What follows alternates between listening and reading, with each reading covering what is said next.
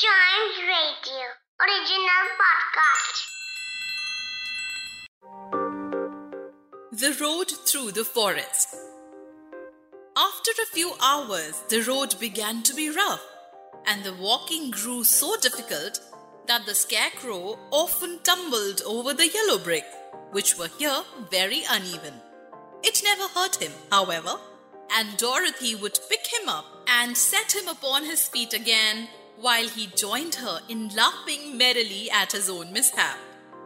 The farms were not nearly so well cared for here, as they were farther back.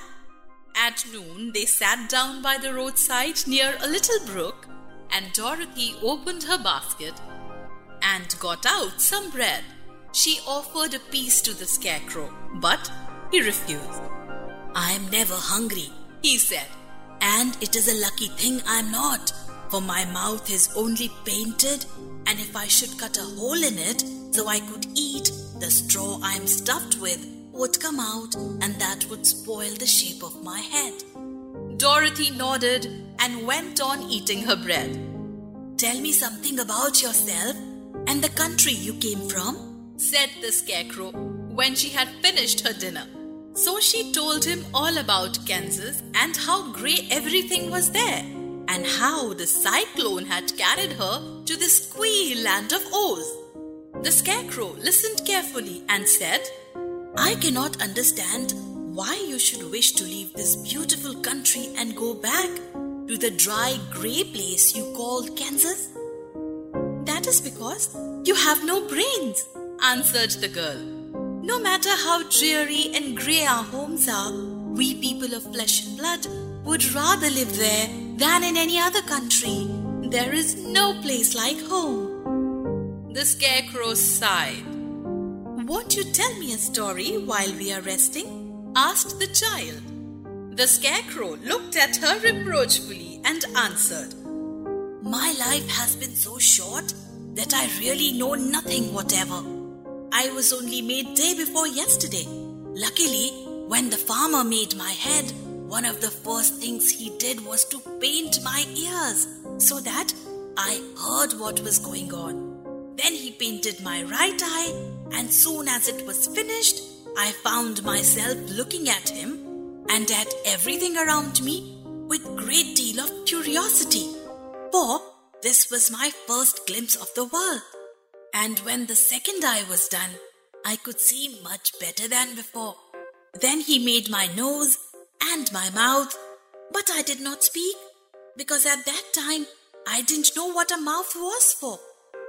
I had the fun of watching him make my body and arms and legs, and when they fastened on my head at last, I felt very proud, for I thought I was just as good as a man as anyone." "This fellow will scare the crows fast enough," said the farmer. The farmer carried me under his arm to the cornfield and set me up on a tall stick where you found me. He and his friend soon after walked away and left me alone. I did not like to be deserted this way, so I tried to walk after them, but my feet would not touch the ground, and I was forced to stay on that pole. Many crows and other birds flew into the cornfield, but as soon as they saw me, they flew away again, thinking I was a munchkin. And this pleased me and made me feel that I was quite an important person. By and by, an old crow flew near me, and after looking at me carefully, he perched upon my shoulder and said, I wonder if that farmer thought to fool me in this clumsy manner. Any crow of sense could see that you are only stuffed with straw. Then he hopped down at my feet and ate all the corn he wanted. The other birds, seeing he was not harmed by me, came to eat the corn too. So in a short time, there was a great flock of them about me. I felt sad at this, for it showed I was not such a good scarecrow after all. But the old crow comforted me, saying, If you only had brains in your head, you would be as good a man as any of them, and a better man than some of them. Brains are the only things worth having in the world. no matter whether one is a crow or a man. After the crows had gone, I thought this over and decided I would try hard to get some brains. By good luck, you came along and pulled me off the stake. And from what you say, I'm sure the great Oz will give me brains as soon as we get to the Emerald City. Well, said the girl, let us go. And she handed the basket to the Scarecrow.